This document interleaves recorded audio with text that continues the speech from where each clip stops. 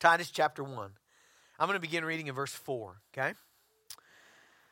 To Titus, my true child in a common faith, grace and peace from God the Father and Christ Jesus, our Savior. This is why I left you in Crete, that you might put what remained into order and appoint elders in every town as I directed you. If anyone is above reproach, the husband of one wife, and his children are believers, and not open to the charge of debauchery or insubordination. For an overseer, as God's steward, must be above reproach. He must not be arrogant or quick-tempered or a drunkard or violent or greedy for gain, but hospitable, a lover of good, self-controlled, upright, holy, and disciplined. He must hold firm to the trustworthy word as taught, so that he may be able to give instruction in sound doctrine and also to rebuke those who contradict it. Father, we thank you for the word of God. We thank you that you have breathed life into these pages. We thank you for Jesus, our King and our Savior and our Redeemer. Father, we ask that you would open our eyes to see the glory of Christ, that you would soften our hearts to be ready to obey. Jesus, you are life, and we know that. And God, we want life. So help us to pursue you this morning. In Christ's name, amen. All right, so if you're here last week, we just looked at the greeting. Last week, when Paul gives a greeting, he really gives a greeting. And he kind of packs his whole almost theology of life into his greeting. He tells who he is. He's a servant of God. This is verse 1, by the way. He's a servant of God. That's the way he sees himself, as a slave of God. He's a servant of God. He's an apostle. He's a sent one. And then he gives his mission or his purpose or his kind of role in life. And he says, for the sake of the faith of God's elect. The thing that Paul has his sights on is building up faith in the people around him, in himself and in others around him. And he's going to do that through, if you keep going there in verse 1, through the knowledge of the truth which accords to godliness, okay? So through the knowledge of the scriptures, which brings about a transformed life. That's what godliness is, right? So knowing the truth brings a transformed life. And then he gives the fuel or the kind of the motivation, the thing that drives him through hardship and struggle in this mission, which is verse 2, in the hope of eternal life, which God who never lies promised. And so Paul sees this great, incredible, glorious thing coming in the future, and that drives his life forward. All right, so that's who he is, okay? And now who he's writing to is this young guy named Titus, okay? He and Titus served together in Crete. That's the island that he's writing to. They traveled through there, preached the gospel. The Holy Spirit worked. A whole bunch of people got saved in different towns and places. Paul leaves. He sends Titus back there, and he sends him back there with a couple of instructions, okay? Here's what Titus is supposed to do. So pick up here in verse 5. He says, this is why I left you in Crete, so that you might, number 1, put what remained in order, and number 2, appoint elders in every town as I directed you. So those are kind of the two big objectives that Titus is supposed to get done in all these villages and towns and places that the Apostle Paul and he have traveled through, and people have come to Christ, and now they're believers, and now Paul has sent Titus to do these things. Now, let's look at those real quickly. Two objectives here. Number 1, put what remained in order. In other words, it's kind of an interesting phrase. It means straighten things out. It means get things in order, fix what's broken. Paul would not win people to Christ and then just leave them without spiritual care, without spiritual organization, without leadership. And so Titus is going to help them to organize the body of Christ. Now, how will the new believers, how will they be instructed in the scriptures? How are they going to learn to obey all that Jesus commanded? How are they going to gather for worship? How are they going to be cared for? How are they going to be on mission together? How are they going to make disciples or going to make other disciples? Well, notice that Paul isn't answering all that for them. He's saying, Timothy or Titus, I want you to go there and I want you to put things in order, straighten things out, and appoint leaders, and those leaders are going to do that.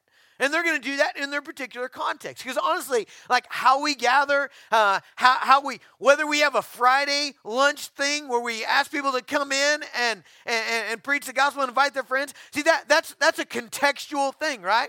They're probably not doing that in India. You know, it probably doesn't work in the village in India where everybody leaves early in the morning to go out in the rice fields and they don't get home till late at night. Some kind of lunch deal at the church makes 0 sense, right? So Paul is not answering all these questions about how do you be a church. He's saying, Titus, I want you to go and straighten things out and appoint leaders, and those leaders are going to do that. All right, so here's the kind of the big push of this morning is the church needs leaders, okay?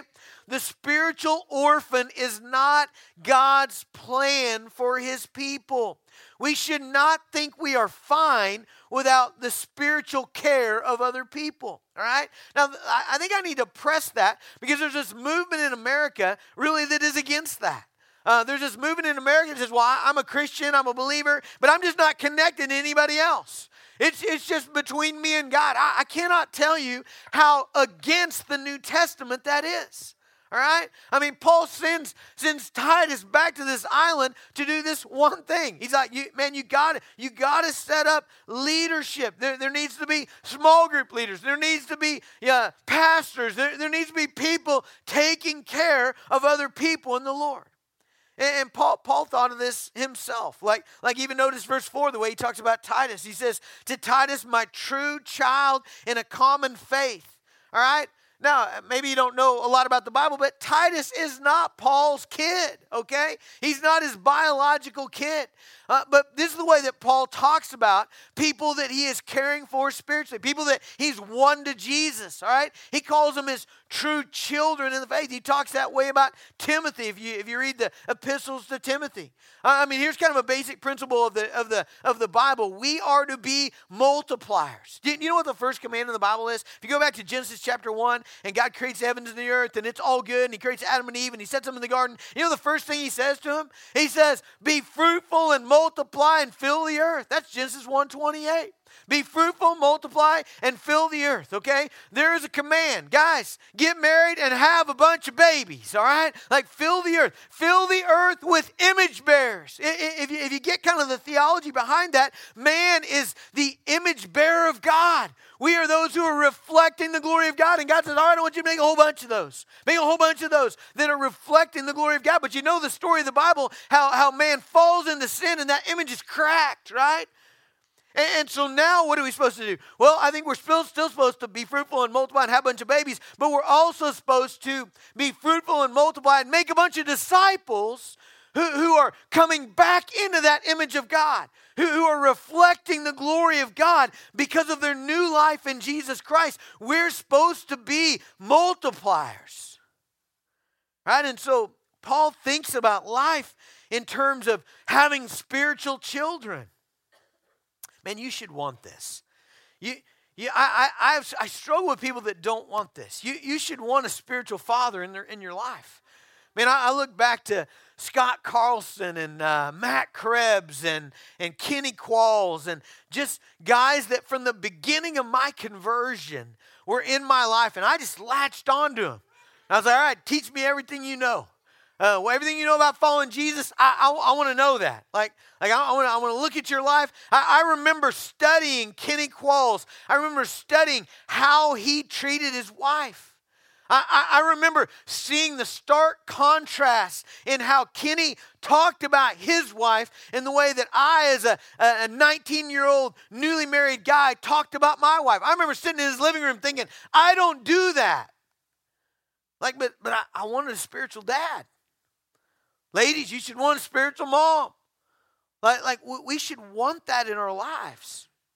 Notice verse 5 is really clear. He says, this is why I left you in Crete, so that you might put what remained into order and appoint elders in every town, as I directed you. I don't want to belabor this, but why every town?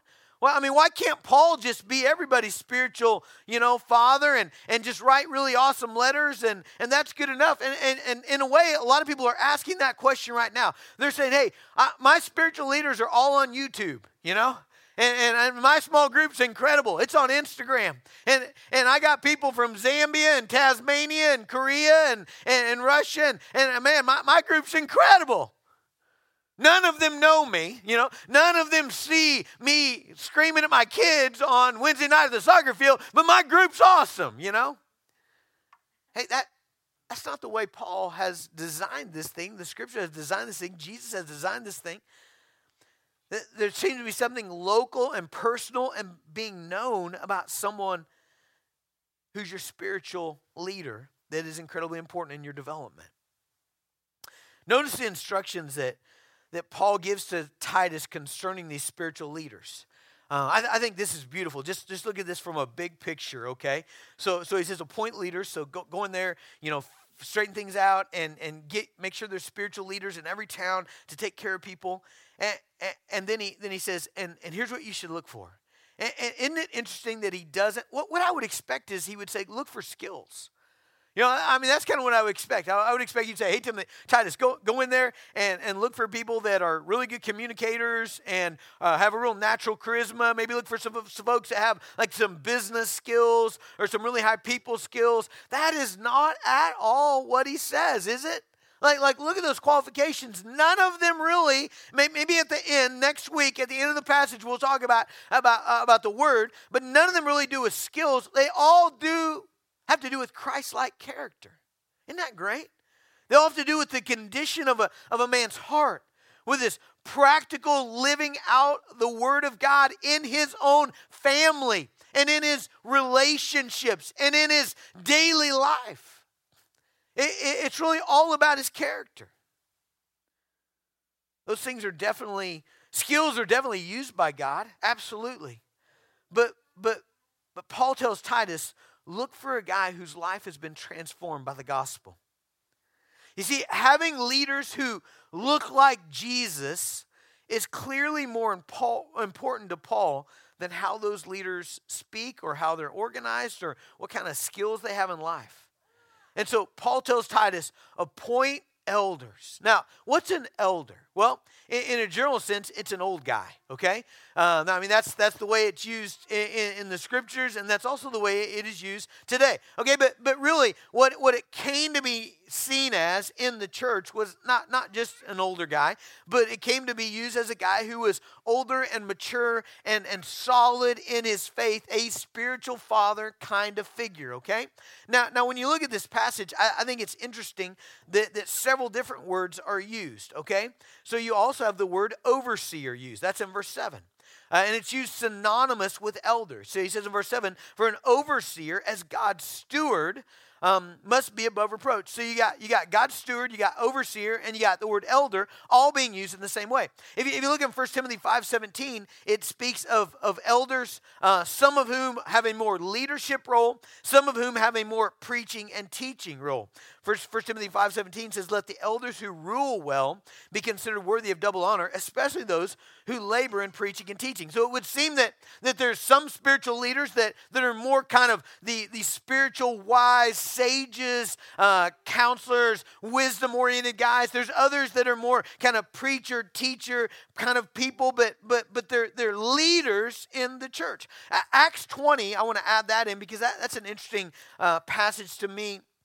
Verse to me in this whole discussion, because in Acts 20:28, Paul says this, pay careful attention to yourselves and to all the flock in which the Holy Spirit has made you overseers. So there's that word that's used in Titus here. And then he says, to care for the church of God, which he obtained with his own blood. I wish the ESV wouldn't have done what they just did there. They translated the word shepherd to care for, which I see why they did, because the word shepherd means to care for, right? Like that's what a shepherd does, is he watches out for a flock. He cares for a flock. He feeds and nurtures and protects a flock. And that's why the Bible began to use the word shepherd for the word pastor. That's really what the word pastor has come to mean. But what I want you to see there is that in Acts 20:28, overseer and shepherd are used for the same guy, okay? So let's put all that together, what we just learned, okay? So the word elder and the word overseer are used interchangeably. The word overseer and shepherd are used interchangeably. So in other words, an elder, an overseer, a shepherd, and God's steward, those are all used in the passages we just looked at, are all used for these spiritual leaders that Paul is describing, okay? Now, before we get into these characteristics, okay, I want to answer this question. Are these just for leaders, okay? So I really think a lot of you will do what I think that you're tempted to do, and you'll say, I don't want to be a leader, so I'm going to play my dot game on my phone, for the rest of the time. Please don't do that. Absolutely not. It is ridiculous to think that God's will for leaders is somehow different than his will for everybody else. It's not. Leaders are simply supposed to be guys who are actually living out the gospel that's being taught. They're people that you can look at and say, okay, this is what that looks like. This is what the Word of God looks like in real life, in a family, in a marriage, in a relationship, in a conflict. This is what the Word of God looks like when you put flesh on it, all right? I mean, it's ludicrous to think that, God's will for a leader is that he be a husband and one wife, but the rest of you guys, well, yeah, man, just go after it, I mean, God doesn't care. It's ridiculous to think, well, God's will for a leader is that he not be quick-tempered, but the rest of you be hotheads, keep your gun handy and fire away, No, absolutely not. Okay, so all of these characteristics that we're talking about are the will of God for all of God's people.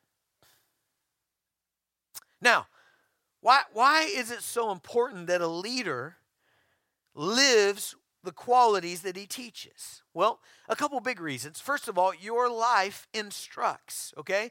The way a person lives their life actually makes disciples. So 1 Timothy chapter 4, verse 12 is a super interesting verse. It says it says, let no one despise your youth, but set the believers an example in speech, in conduct, in love, in faith, and in purity.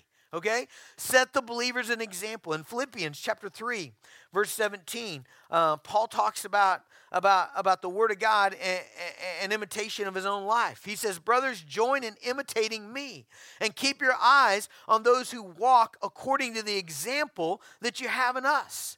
I mean, Paul is basically saying, look, we are following the Word of God. We're following Jesus. And so it would be helpful for you to look at our life because we're following Jesus. Hebrews chapter 13. I love this. Hebrews 13:7 says, remember your leaders, those who spoke the Word of God to you. By the way, I think that's a great definition of a leader, okay? It's somebody who speaks the Word of God to you.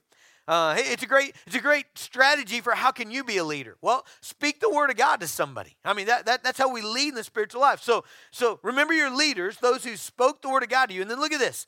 Consider the outcome of their way of life and imitate their faith. I love that. Consider the outcome of their way of life. Not just consider how they live, but how they've lived, what's that produced in their life? Man, that's a beautiful concept. In other words, look at the spiritual leaders in your life and look at, okay, how is their living out the Word of God in their marriage? What's that produced in their marriage?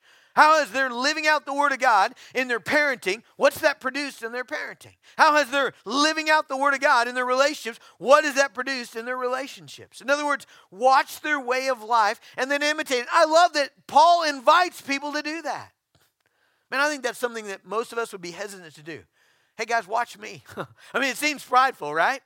Unless I'm just following Jesus. I'm just following the Word of God. And then you actually should do that. You should tell your kids that. Hey, guys, someone just cut us off in traffic. Watch how I handle this. Imitate me. I'm going to do just what Jesus would do. You guys watch me. Yeah. Folks, if you are angry and prideful and violent and neglectful, I don't care what you're saying with your mouth or how eloquent you explain doctrinal principles, you will not lead people to Jesus. Now, you may lead them, but you're not going to lead them to Jesus. People need to see truth lived out, okay? This is another reason that you need leaders that you know, okay? I mean, I have all kinds of people that I love to read and I love to watch videos on, but if I don't know them, if I don't see their life, they don't see my life, it's really hard for them to actually be a spiritual leader for me. People need to see the truth lived out in you. Listen to this quote by Richard Baxter. This is one of my favorite pastors of the Puritan area. Here's what he said. He said, "Take heed to yourselves, lest your example contradict your doctrine. Lest you unsay with your lives what you say with your tongues, and be the greatest hinderers of the success of your own labors." Man, this is heavy. One proud, surly, lordly word, one needless contention, one covetous action may cut the throat of many a sermon and blast the fruit of all that you've been doing. Let your lives condemn sin and persuade men to duty. Man, that one word can undo a whole bunch of stuff. That is a heavy thing to me. Man, I feel that. I feel that reality that one public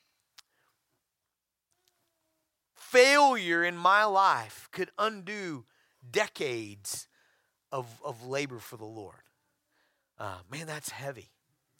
And it ought to check the way that we live. When the truth is believed, a person's life will be changed. That's what we learned in last week in Titus 1:1. The knowledge of the truth which accords with godliness. Knowledge of the truth leads to a godly life, okay? So truth believed is life changing. And so if a leader's life is not changed, it means he really doesn't probably believe the truth that he proclaims.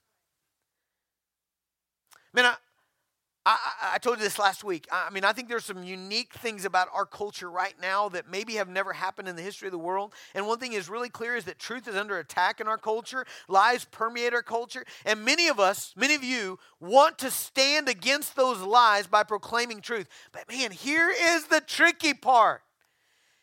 If we proclaim truth while living lives of greed, anger, violence, impurity, or arrogance, we undermine the truth. Man, I think I'm seeing that in the church today. I'm seeing people say right things with their mouth in an angry, violent, arrogant way and completely neutralize their Christ-exalting motives. Your life desperately matters. That's what Titus is saying here. He's saying, when you look for a leader, look for these things, and they're all about the guy's character. Why? Because your life matters. It matters. And by the way, I actually think it works the other way too. So I just showed you it working that way. I actually think it works the other way. I think actually when you live in rebellion against God, it actually distorts your ability to know the truth. So what I just told you was that if you're proclaiming the truth, but you're not living it, it neutralizes your proclamation of the truth. But I think it's the other way too. I think when you're living in sin and rebellion, you actually hinder your ability to see the truth. Can I show you that? I know that's not what the sermon is about, but let me show it to you in a couple places. Ephesians 4:18 says this: "They are darkened in their understanding, alienated from the life of God because of the ignorance that is in them due to the hardness of their hearts." Okay, did you see that? It says they're darkened in their understanding because of the hardness of their heart. Let me show it to you again. Romans 1. Romans 1 verse 18. "For the wrath of God is revealed from heaven against all ungodliness and unrighteousness of men, because by their unrighteousness they suppress the truth." Look at verse 21. Down a couple verses there. "For although they knew God, they did not honor him as God or give thanks to him, but they became futile in their thinking, and their foolish hearts were darkened." I mean, what all three of those say is basically when you live in rebellion against God, you actually kind of cripple your mind from understanding the truth. I mean, that makes the world make a lot of sense, doesn't it?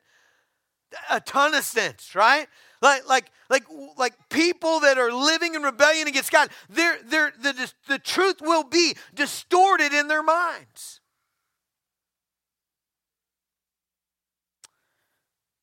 So it's crucial that a person's life matches their teaching. All right, so let's look at the characteristics here. And by the way, we're only going to hit a couple of them today, and everything else will be next week, okay?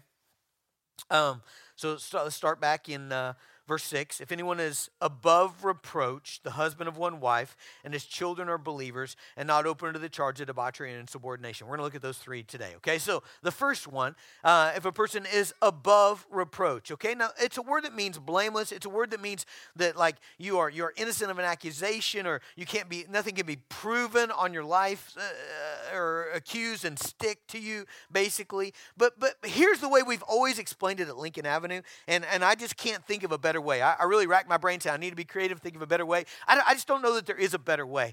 The best way that I understand this concept is this. If you drew a line up here on the stage and you said this is the line of sin, okay? So here's where a man sins, all right? So whether it's in sexual immorality, whether it's in anger, whether it's in pride, whether it's in lying, whether it's whatever, this is the line of sin, okay? Now, I think above reproach is simply this. It's simply that you not live right here, okay? So if this is the line, okay, I'll put this cord right here, all right? So there's the line, okay, that you not live right here by the line, you know, because Jeff, from his vantage point, he can't see if I'm on the cord or if I'm on this side of the cord. He's too far away, okay? Now, if I'm living over here, okay, if that is lying and I'm over here, when Jeff looks, he can clearly see that I'm far away from the lie, right? I'm far away. So in other words, don't live so close to sin that people can't tell from afar whether you're in sin. In other words, live far away from it, okay? If it's sexual morality, don't live so close where people are wondering, you know? It's like, man, they spend a lot of time together. Man, I see them in the car together. Man, you know, do they work together? Or don't live that way. You know, Billy Graham used to say in regards to that he wouldn't enter an elevator with a woman unless there was somebody else in there. In other words, if he's on the elevator alone and a woman, the door's open and a woman gets in and it's just them two, he gets out. I mean, that's the way Billy Graham lived his life. How ridiculous is that? The guy had no intention of having an affair or being in adultery. He loved his wife, had a great relationship with his wife the entire time they were married, but Billy Graham wanted to live over here. You know, so he's far away from it, which is sort of what it means to be above reproach. Now, it's not saying that you can't or that you won't ever be accused of anything, okay? If you've read your Bible, you know that Jesus and Paul were accused of a whole bunch of stuff, right? His whole trial was a big sham, okay? But here's the deal, okay? If you're living for truth, you're liable to be hated and you're liable to be accused of things. But when you're living a life that's above reproach, nothing of it actually sticks, right? Because there's no truth in it, and you're living a life that's so far away from sin that people who know you, who are close to you, can clearly see that you are above reproach. Okay, so above reproach is sort of an umbrella phrase that is over all of these qualities. Okay, but let's move to the next two, and both of these deal with a man's family. Okay, which is super insightful. That when Paul says, Titus, go appoint leaders, the big things he starts with is, how does this guy live in his own house? Okay? How does he live in his own family? All right? Beginning in verse 6. If anyone's above reproach, the husband of one wife. Okay, literally a one-woman man. That's the way the Greek reads. One-woman man. Okay, I don't think he's talking about polygamy here. All right, I think a polygamy applies. Okay, so if you were thinking about getting another wife, okay, go ahead and grab this today as the word of God and say, you know what, that's a bad idea. I'm not going to do it. Okay, but I don't think that's what he's talking about, because I don't think that was an issue in Jesus' day. Not only do I not think it was an issue in Jesus' day, but if you go into 1 Timothy 5, it's talking about widows who ought to be taken care of in the church, and it says, take care of a lady who is a one-man woman, okay? Now, I don't think there was a bunch of ladies back in Jesus' day who had a bunch of husbands, okay? I don't think it applies. I don't think that's what he's talking about. I don't think he's talking about someone whose husband or wife has died and they married again. There's nothing wrong with that. The Bible encourages that, okay? I don't think he's saying that a spiritual leader must be married. Some people have taken it from, if you're going to be a spiritual leader, you got to be married. No, not at all. Paul was single. Jesus was single. In fact, singleness can be a great gift from God in order to give your life to the mission of God. Let me just pause right there and do a little bit of a rabbit trail here. But I love what Paul says in 1 Corinthians 7:6, where he says, he talks about singleness as a gift. A lot of people think about singleness as a handicap in the Christian life. It is not at all a handicap. You know what it means? It means you have twice the amount of time to do the work of Jesus in the mission of God in the church and the world. I'm telling you, if I had no wife and no children, I would wear you guys out at your homes, okay? I'm just telling you, I would not spend any of my evenings at home by myself. I'd be at your house. And some of you know this because when my wife leaves, there's been a few times in the history of this church when my wife and kids left, I didn't cook a meal the whole time. I showed up at your house at 6, you know. If you invited me to eat, great. If you didn't, I prayed for you and we had a great conversation and I went to the next one, you know. And it's not just for a meal, but like I want to be with you. Like I literally, like, what am I going to do? Sit at home by I want to be with you. I want to be encouraging you. And I think that's the great gift of singleness is like you have this opportunity to blow it out for the Lord. No kids, empty nesters. Man, one of the killer things in the church today is people who have an empty nest feel like, well, this is my time to golf and play shuffleboard and get really good at solitaire. Man, that is such a waste of kingdom life. If you have no kids in the home, you know what that means? That means you wield your opportunity to multiply spiritual disciples. It doesn't mean you have more time to watch TV. It means you have more time to go. More time to be in people's lives. That's why it's a gift. That's why Paul says it's a gift. I think if you don't see that, then you don't see it as a gift. Anyway, at the heart of this qualification is it a man who is solely committed to his wife. Okay? So a spiritual leader should be a one-woman man. In other words, there is really only one woman in the world for him. Everybody else is dudes or daughters of the king. And man, I just want to give a little personal, and this is going to sound like I'm bragging. I am not. I am thankful for the grace of God. But man, I'm just thankful. I look back at my 20s, which is where a lot of guys struggle, you know. A lot of married guys struggle. Man, I just did not because God in his grace and sovereignty, I was a brand new Christian, just jumped in the Christian life, brand new married. And literally, I just remember thinking, I mean, there was just one woman in the world, like just Emma, you know. And I can think back and I remember thinking there's not very many pretty women in the world, you know. Not compared to my wife, you know. I mean, I was just zero focused on her, you know. And just like she was, and everybody else was like off limits. I wasn't even really interested, you know. It was just her. And what an incredible gift that is. I don't know that she would say it's a gift. I think I probably wore her out, you know. But like, I was zeroed in on her. It's a man who has only eyes for his wife, a man who zealously protects the exclusive affection and attention reserved only for his wife under the covenant of marriage. It's a man not given to lust or flirtation or immorality. It's a man who guards his eyes from looking at other women with lustful intention, who guards his eyes from digital pictures of women that gratify sexual desire. There is to be only one woman for the Christ-following married man. He is to love that woman as Christ loves the church. Now, if you're married, let me warn you. I was reading a David Mathis article, and he used this little phrase. I thought, oh, that's good. He warned married Christian men, make sure you're not a zero-woman man, okay? So maybe you're not a bunch of women man, but make sure you're not a guy that just like doesn't cultivate a relationship, a Christ and the church relationship with the one woman that God's given him. One of the reasons this is so important is that marriage and sex represent pictures of the gospel. I don't know if you knew that, but that's why they're created. The Bible is very clear about that. Marriage and sex are created to be a picture of Jesus Christ in his covenant relationship with his bride, the church.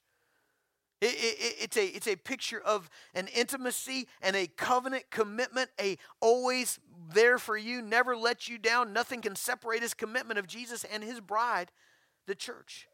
Which is why sexual morality is in the Bible. It's in a category by itself. In 1 Corinthians chapter 6, in verse 18 and 19, it says this: flee sexual immorality. Every other sin a person commits is outside the body, but the sexual immoral person sinned against his own body. Or do you not know that your body is a temple of the Holy Spirit within you, whom you have from God? You're not your own. I mean, that God created man and woman to have this one flesh union, this covenant relationship that typified the relationship of Jesus and his church. And it's a one flesh union that is it's the only thing in creation that is that way. And so Paul says when you're messing with that, man, you're messing with serious things. And so first of all, the spiritual leader ought to be a guy who is cultivating a one-woman relationship with his wife. Number 2, verse 6. If anyone is above reproach, the husband of one wife, and his children are believers and not open to the charge of debauchery or insubordination. Believing children. Now, this one's difficult, okay? Because we don't want to get our theology wrong here, and I don't want you to misunderstand what he's saying. 1 Timothy 3:5 is going to clear this up for you in just a second, okay? But I don't think he is saying that somehow we as Christian parents have like the switch that we can throw on our children and just make them be believers. You know, that is not true. That is not true at all. We're not able to do that, okay? What I think Paul is clearly doing here is he's saying, look at how this guy leads his children. Look at how he leads his house. Is everybody out of control? Is everybody rebellious against God and authority? Are they living in open sin? Is the father not addressing it? Okay? And here's where he's going with this.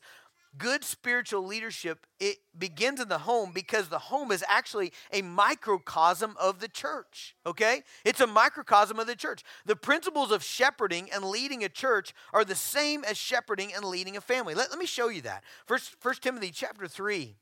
In verse 5 is another list of qualifications here.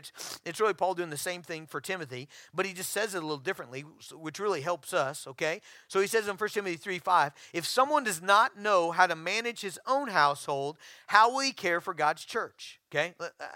So let me read that again. Start up in verse 4. He must manage his own household well, with all dignity, keeping his children submissive. For if someone does not know how to manage his own household, how will he care for God's church? All right? So basically what he's saying here is that spiritually leading a family and spiritually leading a church are the same skill set. Do you see that? Like he's comparing the two.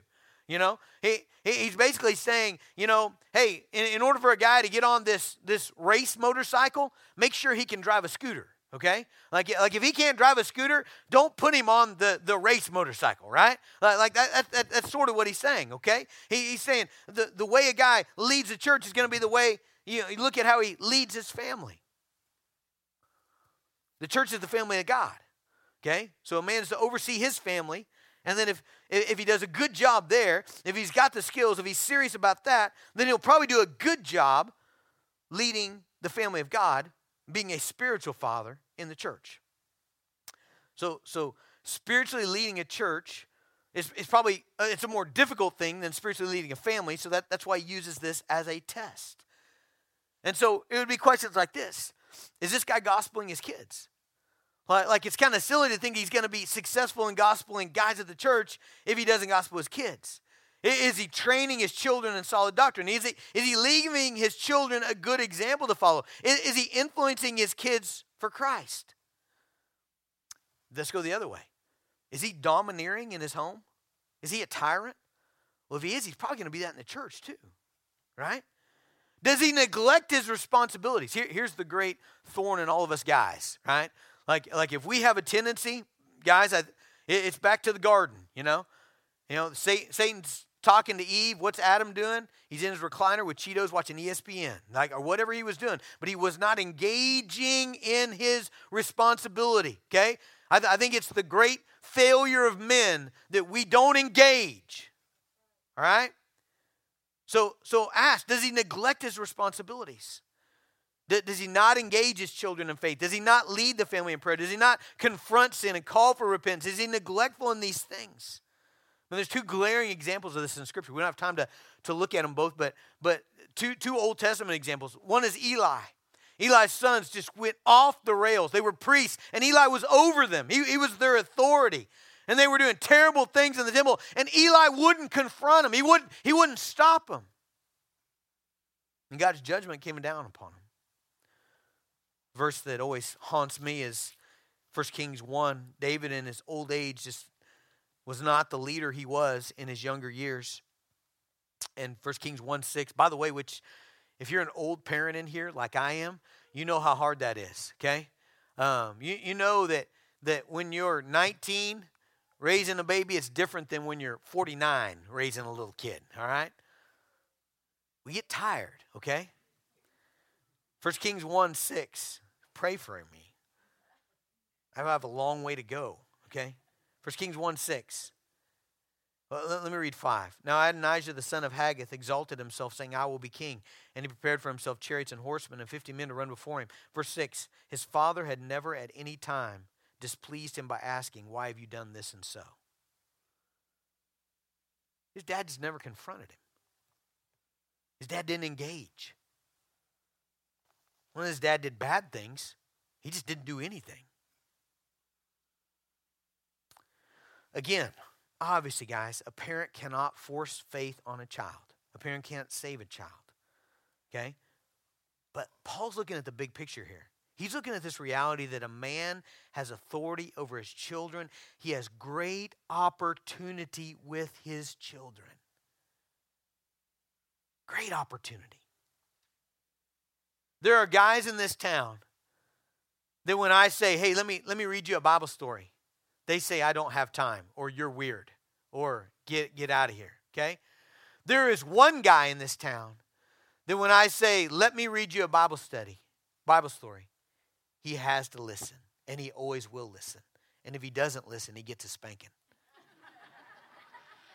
It's because he's 6. His name's Asher. He's got to listen. Isn't that beautiful? And you know the wonderful thing, how God created this? He wants to. Like he wants to. Like he's revved up for that. We got a new little comic book Bible that we use. He kind of digs that. That's what we switched to this year. He likes it. What an opportunity. Great influence. What are you doing with that? Obviously, when looking at this passage, we should take into account men who maybe were saved after their kids were grown, or were saved when their kids were teenagers and getting ready to leave the house. One of the big questions in this that I probably don't have time to fully answer is, well, what do you do when a leader's kids do rebel? You guys should probably know that. What should you do if my kids are off the rails? Here's what I think you should do. I think the leaders in this church should come to me and say, man, Jason, how can we help? And we should pray, and they should give me counsel, and then they should watch to see if I carry out that counsel. If I do not, then probably they should go to the next step. They should get more serious. If I do listen, then they should walk hand in hand with me. And actually, like many of you probably don't know this, but versions of that have happened. Like our oldest daughter was going in a slight misdirection around her senior year of high school. And Em and I would come down like a fury, you know. And she would tell this story if she were here, actually. And she was not receiving it well. And we called in reinforcements. Nobody had to come to us. We went to other people. I want leadership in my life. Man, if you look at my life, I surround myself with guys who are good men who will help me. And they did. I can tell you a story where Em and I were out of town. And man, somebody else was watching out for us. And we were coordinating. We were parenting via phone, you know, through another couple in this church. And God redeemed that situation in an incredibly beautiful way. My oldest daughter married the best guy that I could ever imagine. Like better than I could have ever asked for. And they're getting ready. Do you guys know they're getting ready to have a baby? Little Junior coming here in 2 weeks. I'm going to be a Gramps. Y'all call me Pastor Gramps here in a couple weeks, okay? Man, this is exciting. That there's this assumption here that if a man lives out the gospel in his home, if he is intentionally and prayerfully seeking to make disciples of his children, there is an assumption that he will have great influence on their lives. That's embedded in this text. Man, parents, I want that to excite you. I want it to motivate you. I want it to make you say, man, I need to seize that now. Seize the day. men, we are to lead our families. I was challenged the other day. I was in one of my discipleship groups, and I was asking the guys. I have questions. I like to just pop out there and ask them. And some of them have been in the group so long that they're getting asked over and over and over and over and over again, you know. And I think it wears on them a little bit. But one of the most popular questions, I don't do it every week, but one of the most popular questions I like to ask is, are you praying with your wife? And I love this guy, and I love that he did this. I want you guys to do this. I invite you to do this. But one of the guys in my group said, show me that in the scriptures, Pastor. Show me where I'm supposed to pray for my wife. This guy knows the scripture, so I know he knows it's not there, right? And so, and I appreciate that. Okay, I actually can't show you a verse that says, thou shalt pray with thy wife, okay? That's not there. Okay, it's not there. But you know what is there? What is there is this. This is there, right? Like this is there. How a man manages his house is how a man will manage the church, okay? And how a spiritual leader manages the church is how he's to manage his family. And so I would ask the question, should a pastor pray with his people? I can answer that for you. That one I can answer, okay? That one I can take you places. I can take you to 1 Timothy chapter 2, verse 8, that says this. That's not the right verse. I'm in Thessalonians. When you're in the wrong book, it looks different, and you get disoriented real quick. All right, 1 Timothy 2:8. I desire then that at every place the men should pray. In every place, the men should pray, lifting holy hands without anger or quarreling. In James chapter 5, verse 16 says, therefore confess your sins to one another and pray for one another. Okay, now here's what I would ask you. Is Emma, is she one of the one another's? Is Emma one of the one another's? I would not only say she's one of the one another's, I would say she's the first one another. Okay? I think when you live out the gospel, you live it out to those closest to you first. Who's the closest person to me in this life? My wife. She's first in line. Verse 14. There's several here in this passage, actually. Let me just read this one to you. Is anyone among you sick? Let him call for the elders of the church, the leaders of the church, and let them pray over him, anointing him with oil in the name of the Lord. So when people are sick, spiritual leaders are to do what? Go and pray out loud over them. So does that apply to Emma? It applies to Emma. So, guys, we should lead our families. So there's a place to start, isn't it? We're going to face the rest of these next week, but here's a place to start. Your life matters. Okay? Not just what you say. A lot of you believe the right things, but I would just press you this morning. Does your life visibly show that you believe those things? Let's not despair if it doesn't. Let's fix it. I don't like those applications where it's like, no, it doesn't. I quit. You know? Hey, that's not obeying, okay? That's not obeying. Okay? The right application is, that one's deficient. And by golly, we're going to pray here in just a second. And I'm going to come to Jesus, and I'm going to repent, and we're going to fix it right now. That's the right thing. That's what your Father in heaven wants you to do. Okay? When I tell my kids, hey, you didn't pick up your shoes, and they're like, you're right, I quit. I'm never trying again, okay? They just need a spanking, okay? Because the right answer is, I'm sorry, Dad. I'll get right on it. Right now, I will pick up my shoes and I will. That's the right answer. Well, if your Heavenly Father has pointed out something to you, yes, Lord. Right now. So let's right now. Father, we ask for help, God. We ask that our lives would show, would display, would demonstrate the truth of your word clearly in us and through us. And my Father in heaven, I pray that you give us power, God, power to lead, power to multiply, power to make disciples who would make disciples, to be fruitful. God, I pray that you would enable us to lead our families well. God, I pray for parents in this room whose hearts are broken over children who don't believe. God, I pray that you would show them how to magnify their influence, whatever age that child is. God, show them how to magnify their influence. God, I pray that you would bring prayer partners with them, God, to engage the power of the Holy Spirit in their lives. God, I pray for husbands whose relationships with their wives is not what it ought to be. I pray for wives whose relationship with their husbands is not what it ought to be. God, I pray that might be repaired and repented of, and Lord, that we might move toward that beautiful picture of Christ in the church this morning. Father, help us to obey. In Jesus' name, amen. Let's